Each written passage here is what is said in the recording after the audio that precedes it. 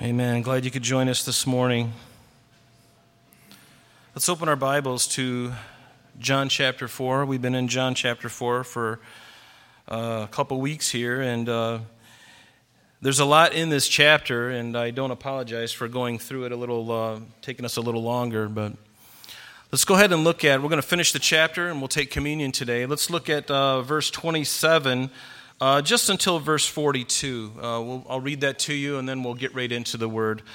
And so it says, at this point, Jesus, as you remember, is ministering to a woman in Samaria. The Bible says that he must needs, in the King James, he must needs go through Samaria, and we know why that is, because there was a woman here at the well who had an encounter with Jesus, and through her, God would reach many other people in Samaria as well. And so Jesus had a plan and a purpose, as he always does. He does nothing by mistake. He does nothing by happenstance. Everything is ordered. He understands all things. And so he's speaking to this woman. He reveals himself that he is the Messiah to her. And then he goes on, and it says in verse 27, and then at this point his disciples came, and they marveled that he talked with a woman. Yet no one said, "What do you seek?" or "Why are you talking with her?" And the woman then left her water pot and went her way into the city and said to the men, "Come, see a man who told me all things that I ever did. Could this be the Christ?" And then they went out of the city, and came to him. And in the meantime, his disciples urged him, saying, "Rabbi, eat." But he said to them, "I have food to eat of which you do not know." Therefore the disciples said to one another, "Has anyone brought him anything to eat?" And Jesus said to them, "My food is to do the will of him who sent me, and to finish his work. Do not say, 'There are still 4 months, and then comes the harvest.' Behold, I say to you, lift up your eyes and look at the fields, for they are already white for harvest. And he who reaps receives wages and gathers fruit for eternal life, that both he who sows and he who reaps may rejoice together. For in this the saying is true, one sows and another reaps. I sent you to reap for that which you have not labored. Others have labored, and you have entered into their labors." And many of the Samaritans of that city believed in him because of the word of the woman who testified, "He told me all that I ever did." So when the Samaritans had come to him, they urged him to stay with them, and he stayed there 2 days, and many more believed because of his own word. And then they said to the woman, "Now we believe, not because of what you said, for we ourselves have heard him, and we know that this is indeed the Christ, the Savior of the world." Father, we just thank you for your word. And Lord God, we pray that, Lord, you would just write it on our hearts today, Father. In Jesus' name, amen. Amen. The title of this morning's message is Faith Comes by Hearing the Word of God, and it's a very fitting title because we know that in the Bible, in the book of Hebrews, it gives us a definition of what faith really is, what biblical faith is. Faith is the substance of things hoped for, the evidence of things not yet seen. Think about that. It is the substance of things hoped for, the evidence of things not yet seen. So you hope for it. There's an anticipation, a waiting, if you will, for something that is coming, and yet you have the evidence. And evidence is evidence, isn't it? It's right before you. So it's this interesting mix of something that's hoped for and also an understanding, because it's God who makes the promises, you have the evidence in your heart that he is going to bring it to pass. That's what faith is. It's not just blind faith. There's no such thing as blind faith when it comes to the Lord. When you're believing in what he said, you can count everything on it. You can sell your house and put the proceeds on that promise. All right? That's how sure it is. God's promises are sure. And when we believe in him, we are basically depositing money in our account, in a sense. And notice what it says in Romans chapter 10, verse 7. It says, "So then faith comes by hearing, and hearing by the word of God." Faith comes by hearing, true faith, because belief, or when we believe, it is equivalent to faith. When we believe in Jesus, it's because we've been given the faith, or that we have the faith to believe in him. And I believe he even gives that to us, the capacity to believe, to have faith. It's his faith, and he gives it to us. And we have to exercise that faith from time to time. Hopefully we do it more often than not. But in the passage we're going to look at this morning, there are 3 events concerning those who heard the word. Remember, that's the theme. They heard the word and they believed. They heard the word and they believed in Jesus. The first time we hear it is with the Samaritan woman, and she gets marvelously saved. She believes in Jesus by faith. So she hears the word of God who is standing right before her, right? In the beginning was the Word, and the Word was with God, and the Word was God. That Word is Jesus Christ, God incarnate. He was standing right there before this woman, and he tells her the truth, not only about who he is, but also about her sin nature. And she caves in, and she is all in. And so not only did she hear the word of God, but she took it into her own heart, and it didn't stop there, and it never should. And she went to the village. She spoke to everybody about this Jesus. Could this be the Christ? He told me all that I ever did, proving that he's God. He's omniscient. He knows all things. He knew events about her that no one could have known, that she'd been married 5 times before, and the man she's now with is not her husband either. And boy, didn't that put the finger on her, you know? And so she caves and she tells everyone about this Jesus. And then in this chapter 2, we're going to see a nobleman who lives in Capernaum, but he happened to be visiting Cana at the time, and his son was back home in Capernaum, and he was sick near to death. And Jesus spoke to this man and said, "Your son is healed." And he had to travel some 20 miles in very rough terrain down back to Capernaum to find that his son did indeed live. At the same moment that Jesus spoke those words, his servants told him that was the very hour that the fever left his son. And so we have the word of God speaking. Faith comes by hearing, and hearing by the word of God. Hearing by the word of God.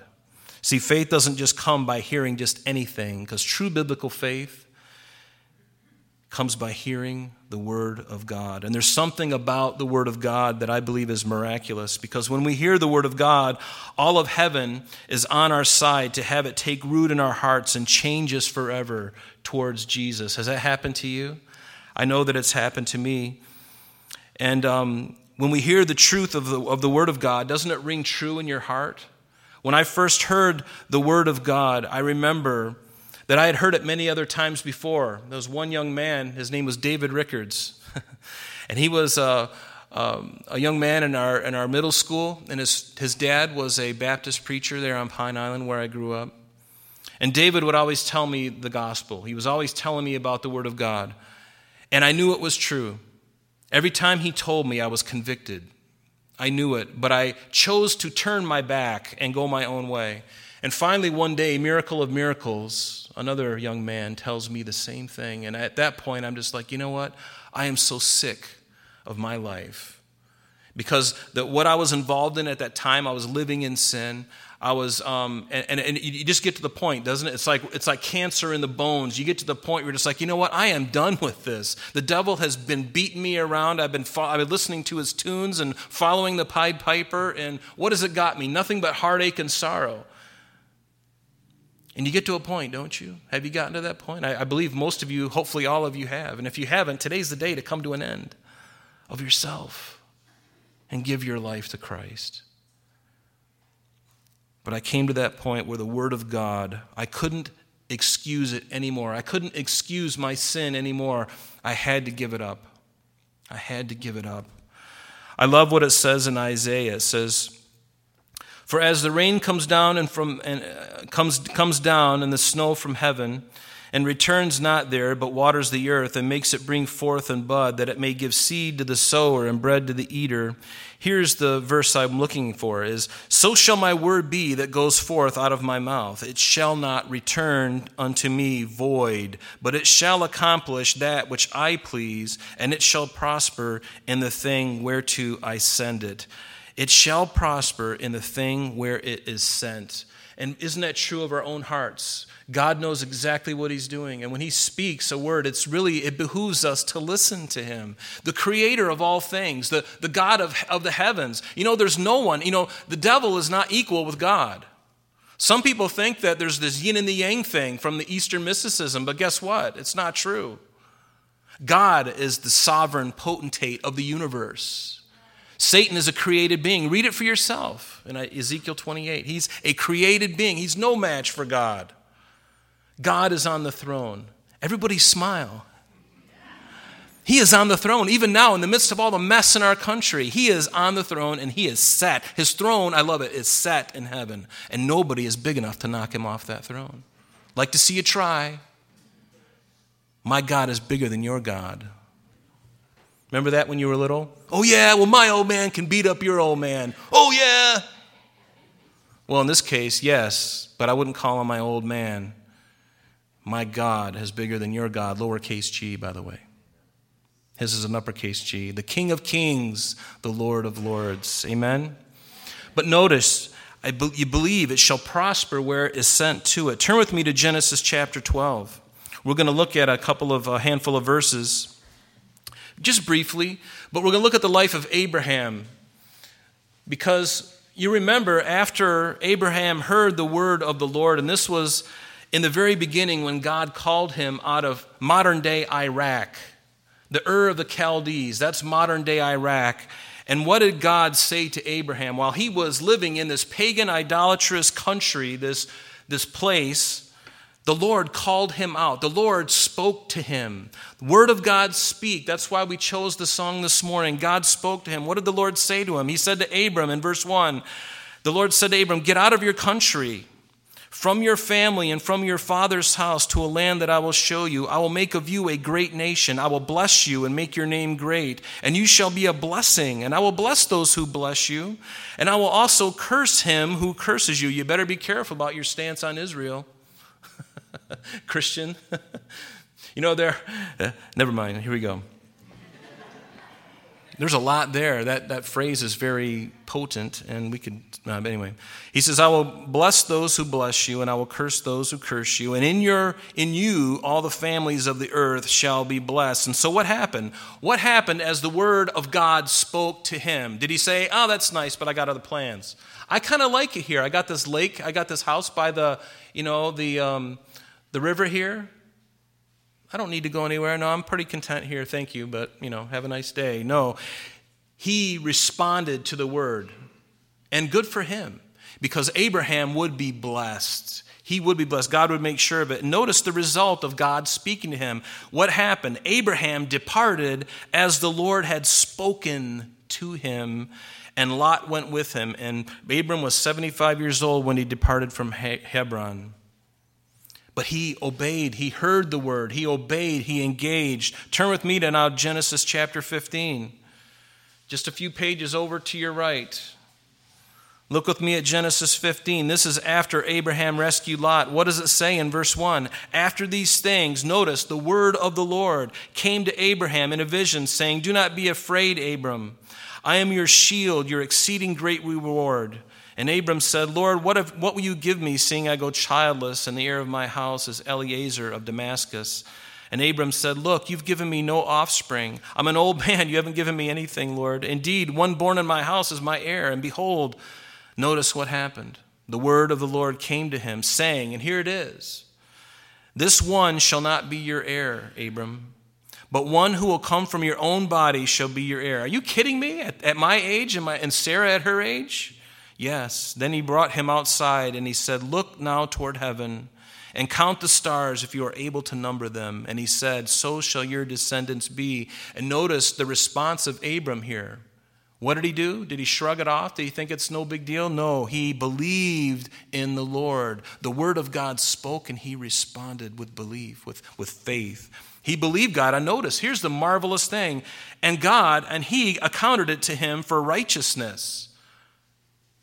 You believe God, he accounts that to you for righteousness. Well, don't I have to have the bake sale and, save up the money for the widow and help her across the street and get her groceries? All that stuff is fine and good, but believing in God is the main thing. He believed in God, and he accounted it to him for righteousness. If that was the only thing Abram did, God would be pleased with him. He believed God. Do you believe God? Do you believe his word? We read it. We've read so much in his word. We read the book of Revelation. We went through it. It took us a year and 2 months to get through the book of Revelation. Do you believe those words written in that? Do you know what's coming? Do you believe that it's coming? Do you believe that the Lord's going to rapture the church before that happens? Hallelujah. And yes, I'm looking forward to escaping that.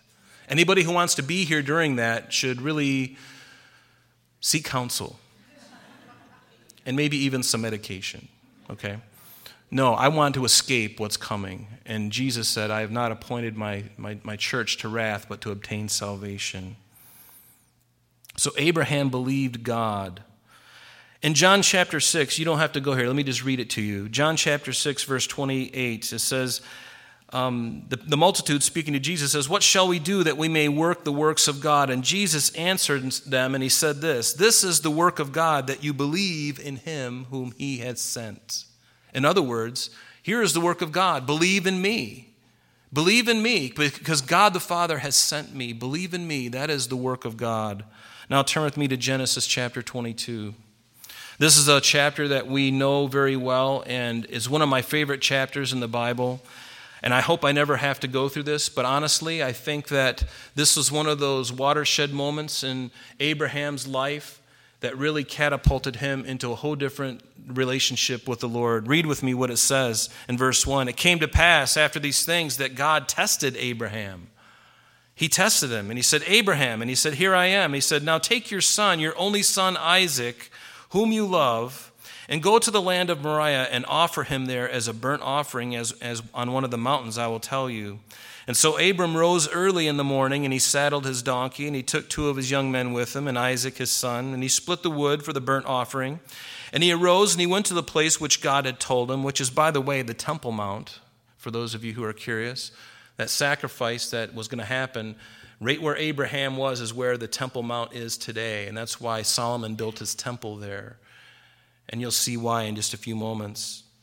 It says, then the third day, Abraham lifted up his eyes, and he saw the place afar off. And Abraham said to his young men, stay here with the donkey, and the lad and I will go yonder and worship. Notice, circle this word, and we will come back to you. Wait a minute, I thought God told you to take your son and offer him as a burnt offering on Mount Moriah. Why did he say, we are going to come back to you? I think Abraham knew something here. He knew, because remember, back in chapter 15 that we just read, we didn't read all of it, but God said, through your seed, the nations are going to be a blessing. You're going to be a blessing, and your seed and your descendants are going to be like the sand of the sea, like the stars in the sky. So if that is true, and this is my only son, then God, you've got a real big problem here.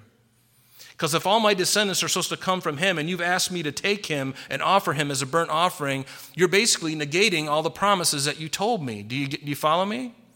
So this is a really huge deal. And honestly, I don't know how I would respond. Think of that. Abraham knew that this was pagan, idolatrous kind of things. He knew God would not sanction this kind of behavior. That's what the pagans did. And not only that, he knew God's voice enough to say, Lord, I know you're speaking to me. I don't understand it. I don't get it. I don't like it. And I know you don't like it, but I'm going to follow through because I believe in what you've told me. And if you told me to sacrifice my son, then you've got something else in mind that I can't possibly understand right at this moment, but I'm going to follow you, Lord. I'm going to follow you.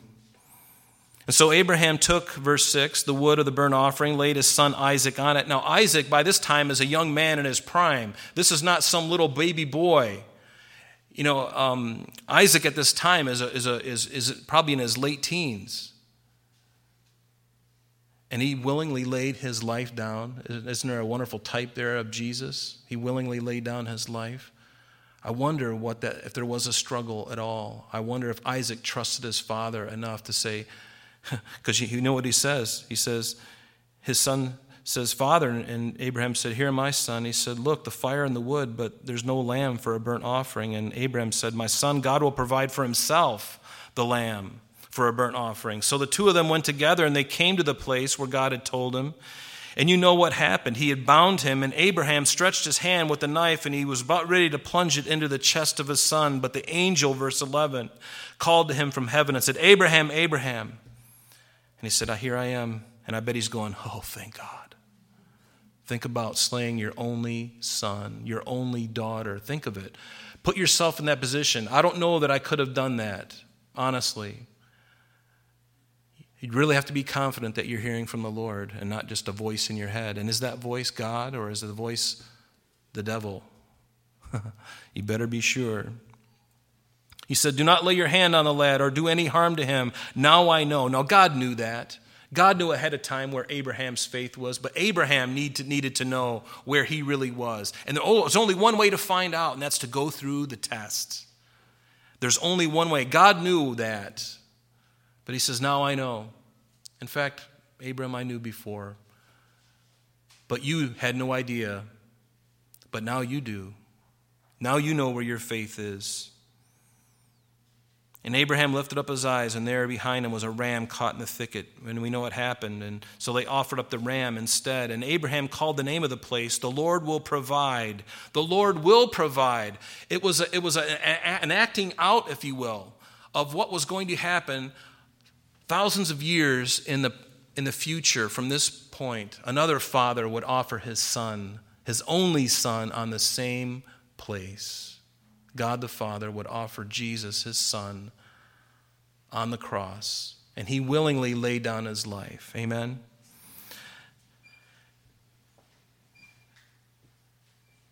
And he went on in verse 17 in that same chapter. He says, blessing I will bless you, and multiplying I will multiply your descendants as the stars of heaven, as the sand which is on the seashore. Now, wasn't that the promise that he had given him about 7 chapters prior to this? He had given him the promise. And God reminded him of the promise. Notice that Abraham was not only willing to offer Isaac as a burnt offering, but he knew it would negate the promises that God made to him concerning his descendants, including Jesus Christ, who would come through Abraham's line in the flesh, right? But Abraham, notice, heard the word of God. He obeyed it. And it is a witness even unto us today. It challenges our hearts.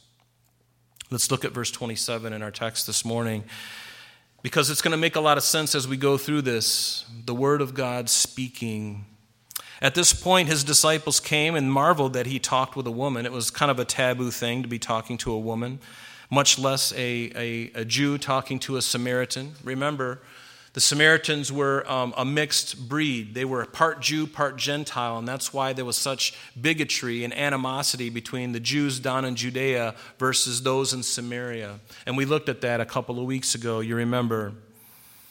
And yet no one asked, what do you seek, or why are you talking to her? And the woman then left her water pot and went her way into the city.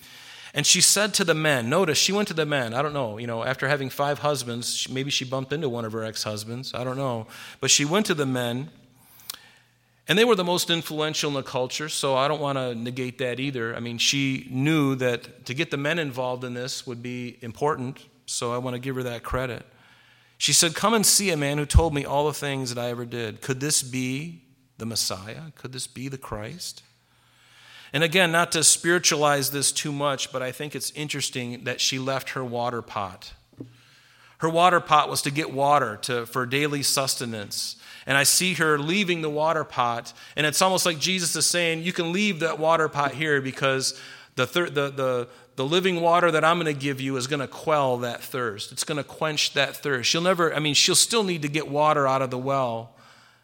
But she left the well. There was something more important at that moment. She needed to go tell everybody she could that this is the man. This is the one who the prophets have spoken of for hundreds of years, telling us that he would come. And finally he's here, and he revealed himself to me. He said, I am the Messiah. Didn't he say that in verse 26 of this chapter? I who speak to you am he. I am the Messiah. I am the Son of God, God in the flesh. And this is the witness of what Jesus had done in her life in an instant. Her witness was the ground. It was the very proof of what had happened deep within her. See, if we believe it, we are going to act upon it. If we don't believe it, then we won't act upon it. Do you follow? If I believe in the Lord, if I believe in his word, then there ought to be something in me that engages, and I do something about it. I look at my own heart. I think of people around me that need the Lord as well. They need his forgiveness. They need the promise, the assurance of salvation. I needed that. And when I got it, oh my goodness, it lit me on fire. And all I wanted to do was tell everybody else about it. See, that's the word of God. It should have that effect on us. We can no longer look at it, and I'm not saying that you are, but there are some who will be listening to this that are taking the word of God, they're just like reading it like a textbook. No, it's not a textbook. It's a living word that's speaking to you, that we're supposed to do something with it. Let it get down deep in your heart and act upon it. Don't just go, it's nice. There's a lot of lukewarm Christians in the world. But God wants worshipers. Worshipers are those who respond to what he has done. And worship is not just singing of songs. Worship is giving your life, a living sacrifice, holy and acceptable unto God. That is worship, giving everything of your life. Whatever it is that he calls you to do, you do it for him. You do it for him. And Jesus spoke to her about this gift of salvation, that he was the living water, the indwelling of the Spirit that would be given to her. So what are we doing with this gift that God has given to us? What is our witness? What is our witness? I love what it says in Psalm chapter 1. It talks about a tree planted by the rivers of waters that brings forth its fruit in due season, whose leaf shall not wither, and whatever he does shall prosper. It's speaking about the person, blessed is the man who walks in the counsel who walks in the word of God. This person is planted in a figurative sense by the rivers of water, and it brings forth fruit. What is fruit on branches? Fruit is really the expression of what's happening inside the tree. The leaf, the health of that leaf is determined upon what is happening in the center or the core of that tree, bringing up water and nutrients and all those things that are necessary for life. A healthy leaf means there's a healthy tree. A good-looking fruit that's hanging down and sagging is a good sign that tree is very healthy. And see, that's what you and that tree is witnessing, isn't it? It's witnessing based on what is happening underneath that nobody can see. And it's blossoming, the fruit is out there, the leaves are shining, the flowers are budding, and everyone's going, wow, that's so beautiful. That's your witness. That's our witness. Remember in John chapter 15, Jesus said, I am the true vine, and my Father is the husbandman or the vine dresser. Every branch in me that does not bear good fruit, he takes away. And every branch that bears fruit, he prunes that it may bear more fruit. And many people have been beaten up by this verse over the years. You mean if I'm not bearing fruit, God's just going to take me away? He's going to throw me in the fire. You know, this is one verse, and I remember this very clearly. When I was a young boy, my grandma and my grandfather were Christians, and they're in heaven, but they belonged to a very legalistic fellowship, very legalistic, and they used to beat people up over this verse. If you're not bearing fruit, man, God's just going to come by with those Fisker, pruners and just chop you off and throw you in the fire. What are you doing for the kingdom of God?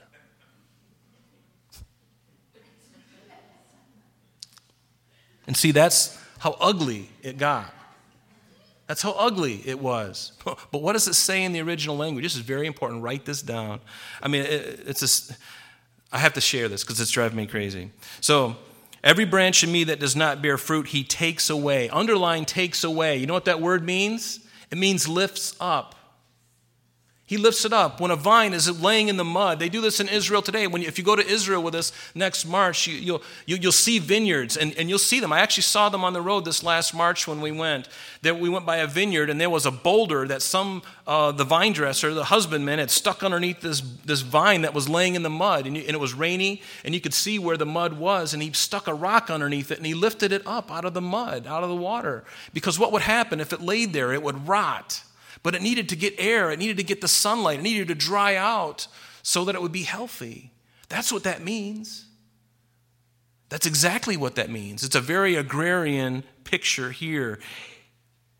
Every branch in me that does not bear fruit, what does he do? Does he just cut it off and say, you're done, I'm done with you? No, he lifts it up. He's tender, he's careful. He wants you to bear fruit. So when you're in the mud, he lifts you up. He sticks that rock underneath, and he bears you up. He said, the branch cannot bear fruit of itself unless it abides in the vine. And who is the vine? Who is the vine? Yes, he is the vine. We are the branches. I am the vine, he says, verse 5. You are the branches. He who abides in me and I in him bears much fruit. For without me you can do nothing. Do you believe that? I believe it because I prove it every single day of my life. I can't do anything of any value apart from Christ. But this woman of Samaria, she was already, in just moments after her salvation, her conversion, what is she doing? She's bearing fruit for the kingdom of God. What a wonderful picture this is. She was seemingly unimportant too, and she was a woman of ill repute. She had a reputation. There's no doubt about that. I love what it says in 1 Corinthians. He says, for you see your calling, brethren, that not many wise according to the flesh, not many mighty, not many noble are called, but God, notice, has chosen the foolish things of the world to put to shame the wise. And God has chosen the weak things of the world to put to shame the things which are mighty. And the base things, in other words, the lowly or insignificant things of the world and the things which are not, which are despised, those are the things that God chooses. Those are the people that God loves to use. The nobodies, the cast-offs. I qualify. I qualify for this because I'm nobody, I'm nothing. And the world turned its back on me, and I turned my back on it. God doesn't need superstars. He doesn't need superstars. We tend to lift up those who are born again, that are superstars, the rock stars, the movie stars, the sports stars, the actors and the actresses. The Lord doesn't need any of these. It doesn't mean that he doesn't love those people. He does, but he doesn't need them to accomplish his work. God used a woman of very questionable morality to bring others to Jesus. And what happened here in Samaria is so unlike America. We always put up the best.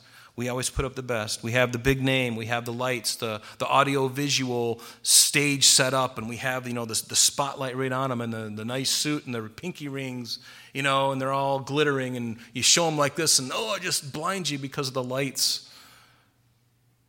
And yeah, we stream it to 128 countries in real time. God doesn't need any of it. He doesn't need it. Notice verse 30, then they went out of the city and they came to him. They came to Jesus. You never know as you are sharing with somebody that the person you are sharing with could be the next Billy Graham or the next Greg Laurie. It could be the next A.W. Tozer. Certainly this woman was a wonderful tool in God's hand. Do you want to be a tool in God's hands? Well, you're going to be a tool in God's hands, and you are. And especially if you join us in July and August as we go out, God's going to use you as a tool.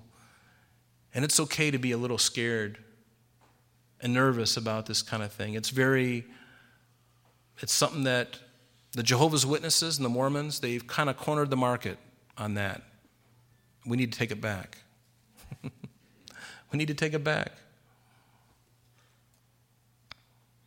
Notice in verse 31, in the meantime, his disciples urged him, saying, Rabbi, eat. But he said to them, I have food to eat of which you do not know.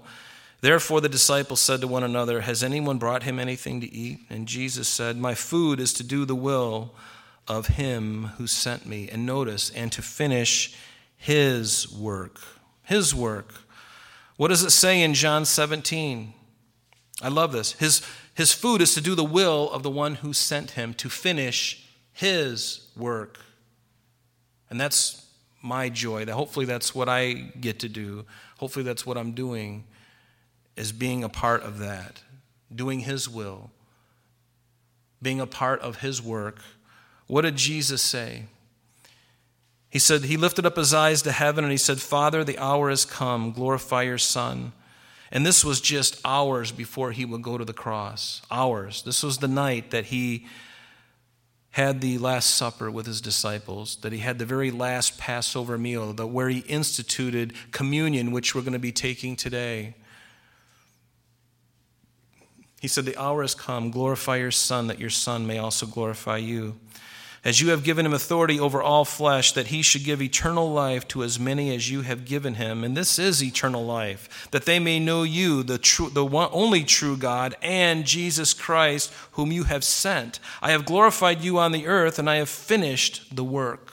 Notice, I have finished the work which you have given me to do. The cross was yet before him, hours away, but in Jesus' heart and mind, it was already a done deal. He could say at this point, hours before they would arrest him falsely and accuse him falsely and go through all the parade that he went through with all these rulers. He had one more step to the cross, but Jesus knew that it was a done deal at that point. There was nothing that was going to stop that from happening. I have finished the work which you gave me to do. And now, O Father, glorify me together with yourself, with the glory which I had with you before the world was. There is his omnipresence. Jesus has always existed, even before his birth. That's why they call it the mystery of the incarnation, because he was alive very much, thank you, before Genesis 1, verse 1. That's why in the beginning, God, Elohim, God the Father, God the Son, God the Holy Spirit, they all had a plan, and they worked it all together. And Jesus knew that man shall not live by bread alone, but man lives by every word that proceeds out of the mouth of the Lord. So in verse 35, he says, do not say there are still 4 months, and then comes the harvest. Behold, I say to you, lift up your eyes and look to the fields, for they are already white for harvest. Right now in our country is a great time for the church to evangelize and spread the word. Why? Because many people, at any given time, but especially now, because over 2020 up until now, people have gone through so many emotional and spiritual and physical and emotional hurts and pains and scares and fears, and it's totally racked everything and everybody, and it's messed up everything. A disease that has a 99.8% survival rate. Isn't that interesting? Our whole world was upended. Kind of makes you go, something is going on. And it is. But many people are hurting right now, and the harvest is right now. So be sensitive to that as we go out in July and August to the neighborhoods around here. We'll go 2 by 2. And the weather is usually nice. We'll go out only when it's sunny. If it's really thunderstorming, we'll stay inside here and have our normal study and worship time. But it's a beautiful time, and it'll stretch you a little bit, which is good. I need to be stretched, don't you? Because unless I'm put in a place where I'm stretched, I don't grow as well. But when I'm kind of put up to the task, when I'm challenged by something, that's how I grow. That's how you and I grow. I don't grow if I stay stagnant. If your Christianity is boring, if you're like, I know I'm saved, but, I just don't have any desire for anybody. I don't even have a desire to read the Word of God. Well, the problem is you've gotten lazy. You've gotten lazy, and the Lord is no longer, you're not allowing him to challenge you in his Word anymore. You're taking the Word as for, this is good for somebody else, not me. No, you need to be the first partaker of that Word. You do. I need to as well. We all do. If we stay still, we're going to grow moss on our back. We cannot stay still. We have to keep moving forward in Christ. Continually growing. Don't let your life get into a place, because that's really when people start falling off and dropping off the map. It doesn't mean they're going to lose their salvation, but you become ineffective. And you're no longer effective for the Lord anymore. Don't get like that. Pray about that. Verse 36, and he who reaps, notice, receives wages and gathers fruit for eternal life, that both he who sows and he who reaps may rejoice together. Jesus said, do not lay up for yourselves treasure on earth where moth and rust destroy and where thieves break in and steal. But what? Lay up for yourselves treasures in heaven where none of those things can happen, and it's a deposit for you in heaven. You're going to receive rewards for the things that you do now in this body in Christ on this earth until Jesus returns for us in the rapture. We will be rewarded for things that we have done. I like that. And you know what? If I only get to heaven by the skin of my chinny chin chin and I have no crowns, believe me, I'm going to be one happy camper. But I would be even happier of a camper if the Lord had given me crowns, that I would just lay at his feet again and say, God, all these things that you've allowed me to do in your name, it's all because of you. It's all because of you. I don't deserve these. These are all because of your Spirit working, and I just had to relinquish my life. And he who seeks his life will lose it, but he who loses his life for my sake will gain it. I've lost my life for you, Lord, and I've gained everything. And all of these, whatever, if there's only one, if there's none, I give them back to you. I cast them at your feet. You alone are worthy. And oh, how wonderful that day will be. Amen. Verse 37, for in this saying is true, one sows and another reaps. And that's what this woman was doing of Samaria. She was sowing and reaping. I sent you to reap for that which you have not labored, and others have labored, and you have entered into their labors. Paul, in his letter to the Corinthians, he says this. He says, who then is Paul, or who is Apollos? They're nothing but ministers through whom you believed, as the Lord gave to each one. I planted, Apollos watered, but God gave the increase. And then he goes on and he says, so then neither he who plants is anything, nor he who waters, but God who gives the increase. Now he who plants and he who waters are one, and each one will receive his own reward. There it is. According to his own labor, he's going to receive a reward. I want to receive that award. Not because I'm greedy for rewards, but I think in heaven it's going to be a big deal to be able to give to the Lord and to express that love and gratitude for what he has done in my life and what he's doing in yours, and to lay that at his feet and say, God, I am so grateful that you would use me when I was on death's door. I deserve nothing.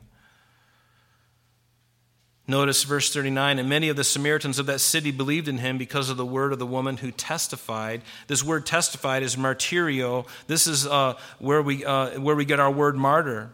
She is a witness. She's a witness of who Jesus is. She gave a good report, and she's an eyewitness of who he is. And then verse 40, so when the Samaritans had come to him, they urged him to stay with them, and he stayed there for 2 days. 2 days. And many more believed because of, guess what? His own word.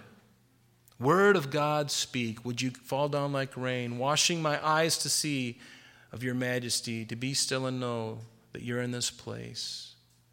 Please let me stay and rest in your holiness. Word of God speak. He stayed there 2 days with them. These people that nobody wanted anything to do with. And I love that about Jesus. Jesus is not a bigot. He's not prejudiced. He's not racist, and neither should we. Amen? We're all from the same race, the human race, from Adam. Scientifically, that's right on the money. Right on the money. We all came from the same. Verse 42, he says, then they said to the woman, now we believe, not because of what you said. We enjoyed what you said. I wish I knew her name. We enjoy what you've told us, but now we ourselves have heard him, and we know that this is indeed Christ, the Savior of the world. Isn't this the goal of every human being, especially every Christian? And this is why we need to tell others. And can you wait? Can't you wait to tell? I mean, I love to tell people about Jesus. The thing I get discouraged at is when nobody wants to hear about it. But that doesn't mean that we don't talk about it. We continue to engage. Is it comfortable to engage somebody with Christ? No, it's probably one of the most hard things in the world, because the devil doesn't want you to, he wants you to shut up. He wants to silence you. He wants to censor you. He wants to censor you. And you know how that feels when you're witnessing to somebody and everything within you is going, you better run and hide. That's the devil. And you just fight through it. And it is not easy, is it? But that's what we're called to do. Isn't that the great commission that Jesus shared with us in Matthew 28? Go and make disciples of all nations, not just the Jews. No, he's the Savior of the world. not just the Jews. Go and make disciples of all nations, baptizing them, which means they had to come to faith first, right? So now they're a believer. Now baptize them in the name of the Father, the Son, and the Holy Spirit, teaching them to observe all things that I have commanded with you. And lo, I am with you always, even to the end of the age. We are at the end of the age. People have been saying that for a long time, but I tell you what, as the days go on, and especially after 2020, I'm like, man, we are closer than we've ever been. We're close, folks. Don't get lazy and think, the Lord delays his coming. No, he's not delaying his coming. It's right on time. And when he comes, I want to be caught up. The only thing I want people to see is the bottom of my sneakers. Vans off the wall. He's gone. Notice that it was a people that didn't ask for God, these Samaritans who found him, who found God. They found him. Nobody wanted to be around them. They weren't even looking for him, but he found them. Go with me to Romans chapter 10. Romans chapter 10, verse 6. We're going to read through verse 6 through 21 here. This is an important part.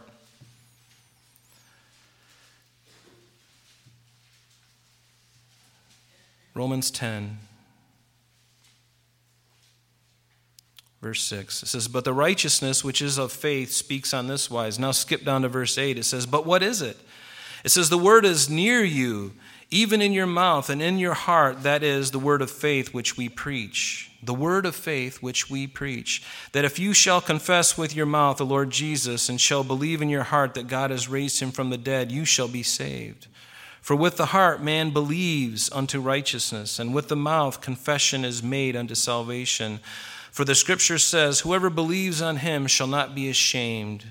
For there is no difference between the Jew and the Gentile, or the Greek. For the same Lord over all is rich unto all that call upon him. And this was demonstrated, wasn't it, in Jesus' life as he ministered to this woman who was of mixed race or mixed racial, she's mixed ethnic, right? For whoever calls upon the Lord, notice, whoever calls upon the Lord shall be saved. How then shall they call in whom they have not believed? And how shall they believe in him of whom they have not heard? And how shall they hear without a preacher? And how shall they preach except they be sent? As it is written, how beautiful are the feet of them that preach the gospel of peace and bring good tidings of good things. And this woman, if you remember, she was exactly that person, bringing good tidings of good things to a people that everyone wanted to forget about. They were like a stain on society. We'll just bypass them. We don't want to go through their land lest we become defiled. But God sent this woman, and they have not all obeyed the gospel. For Isaiah said, Lord, who has believed our report? So then faith comes by hearing, and hearing by the word of God. But I say, have they not heard? Yes. Verily, their sound went into all the earth, and their words unto the ends of the world. He's speaking of Israel now. But I say, did not Israel know? First Moses said, I will provoke you to jealousy by them that are no people, and by a foolish nation I will anger you. Now this is not only speaking of the Gentiles, you and I, but it's also speaking of these Samaritans.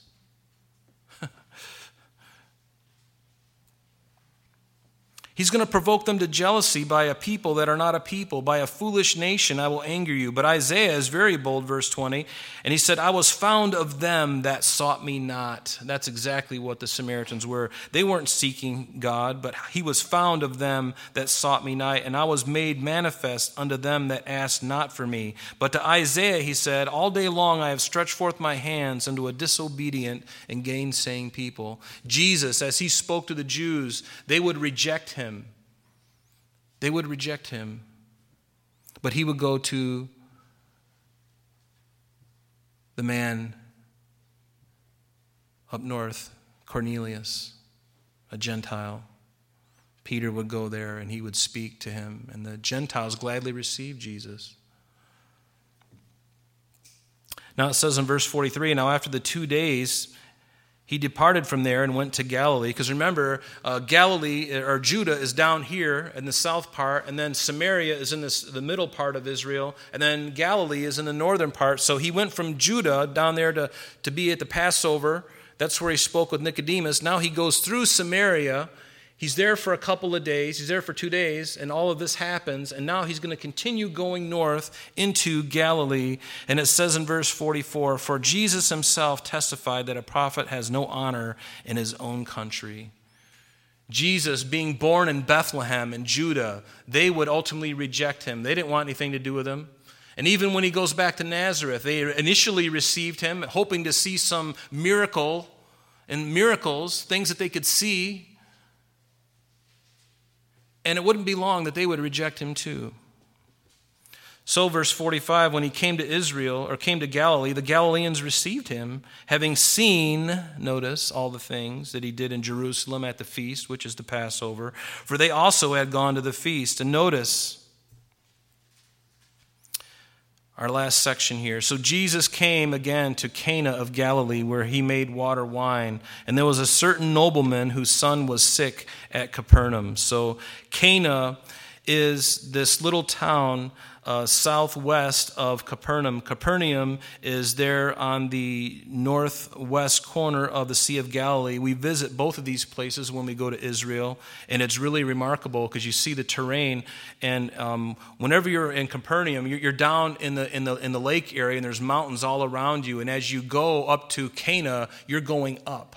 You're going up into Cana. And so this man, who we're going to be talking about, had to walk all the way from Capernaum because he left his son back in Capernaum, who was sick and near to death, and he heard about Jesus, and he was hoping that he would come and heal him. So then he heard that Jesus had come out of Judea into Galilee.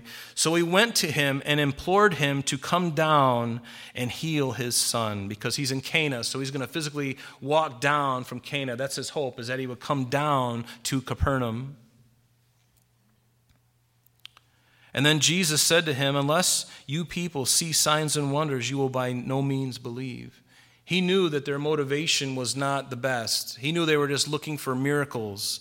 But he saw something in this man. And because remember, prior to this miracle that Jesus is going to do, he made water wine at Cana. And by this time, the people knew all about it. And so he became a miracle worker. And there's an unfortunate slogan, "Seeing is believing." Is that biblical? No. What is? Seeing is not necessarily believing, but believing is seeing, isn't it? Believing is seeing. So the nobleman said to him, "Sir, come down before my child dies." And Jesus said to him, "You go your way, your son lives." Notice, he just said that. He didn't even need to go down, because it's about 16 to 20 miles away in very rough terrain. Jesus looked at this man and he says, "Go your way, your son lives."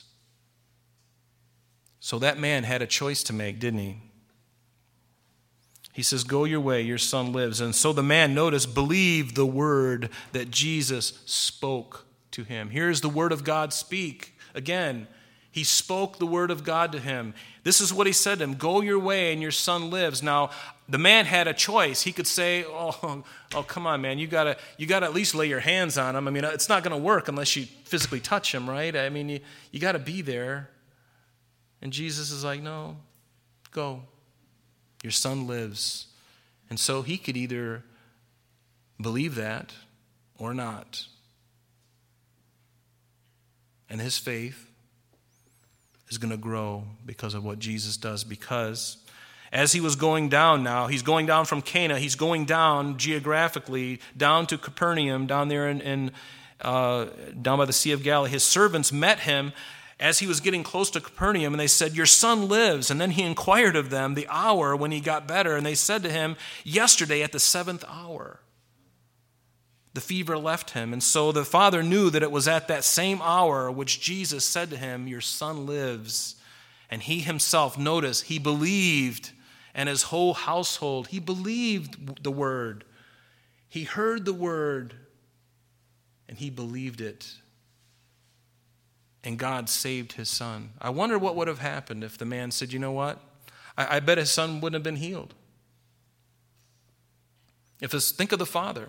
He could have said, you know what?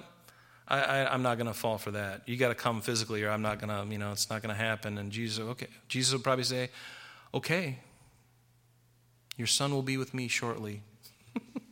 Could be. I don't know. I mean, I'm not Jesus, but I think there was something about this. The man expressed and grew in his faith. And so the father knew, and he himself believed in his whole household. So what have we heard? We're going to end here, and then we'll take communion. Thanks for your patience. What has the Word of God told us, for us today, that we wait for yet by faith? The rapture. Didn't Jesus say to his disciples in that upper room, what did he tell them? Let not your heart be troubled. You believe in God, believe also in me. In my Father's house are many mansions. If it were not so, I would have told you. But notice what he said, I go to prepare a place for you, that where I am, you may, that I will come to you. And let me just read it. I go to prepare a place for you, and if I go and prepare a place for you, I will come again and receive you to myself. Where is Jesus right now? He's in heaven. He's going to receive us to himself. That's the rapture of the church, right? He's going to rapture us. If you have any questions about that, come see me. But that's a serious and a promise that God has made. He has told us that he is going to come. And we, in Romans, it says not only that, but we also who have the first fruits of the Spirit, when you receive Jesus into your heart and the Spirit of God indwells you, you have the first fruits of the Spirit, the down payment, if you will, the earnest. For even we ourselves groan within ourselves, eagerly awaiting for the adoption, in other words, the redemption of our body. For we are saved in this hope, but hope that is not seen, but hope that is seen is not hope. For why does one still hope for what he sees? But if we hope for what we do not see, we eagerly await for it with perseverance. And that's what the faith is. Faith comes by hearing the word of God. Didn't Jesus just tell us that he's going to return for us? He's putting his down payment of the Spirit of God in us if you're a believer and you're born again. But now that's just the earnest. That's the down payment. Now he's going to actually redeem your body. And he does that at the rapture. That's when the deal is sealed. That's when he finally puts his final payment, which he's already purchased by his blood. He will come back and say, now, I'm going to take you bodily. Just as I rose from the grave, you are going to raise in like manner, and you will have a resurrected body that will be able to withstand eternity. I'm looking forward to that upgrade. Looking forward to that. Because every day I get up and my knees and my back. Of course, I need to lose about 20 pounds, but that's beside the point. We'll finish with this verse. 1 John chapter 3, verse 2, he says, Beloved, now we are children of God, and it has not yet been revealed what we shall be, but we know that when he is revealed, when Jesus is revealed, we shall be like him, for we shall see him as he is. And everyone who has this hope in him purifies himself just as he is pure. That's allowing the work of the Holy Spirit to continue to work in our lives. That's what I want. I want the Word of God to dwell in me richly, changing me and changing others. Isn't that what you want to? And so let's pray and we'll take communion together. Father, we just thank you for this time together. And Lord, how we pray that you'd bless our time as we take communion together. In Jesus' name, amen.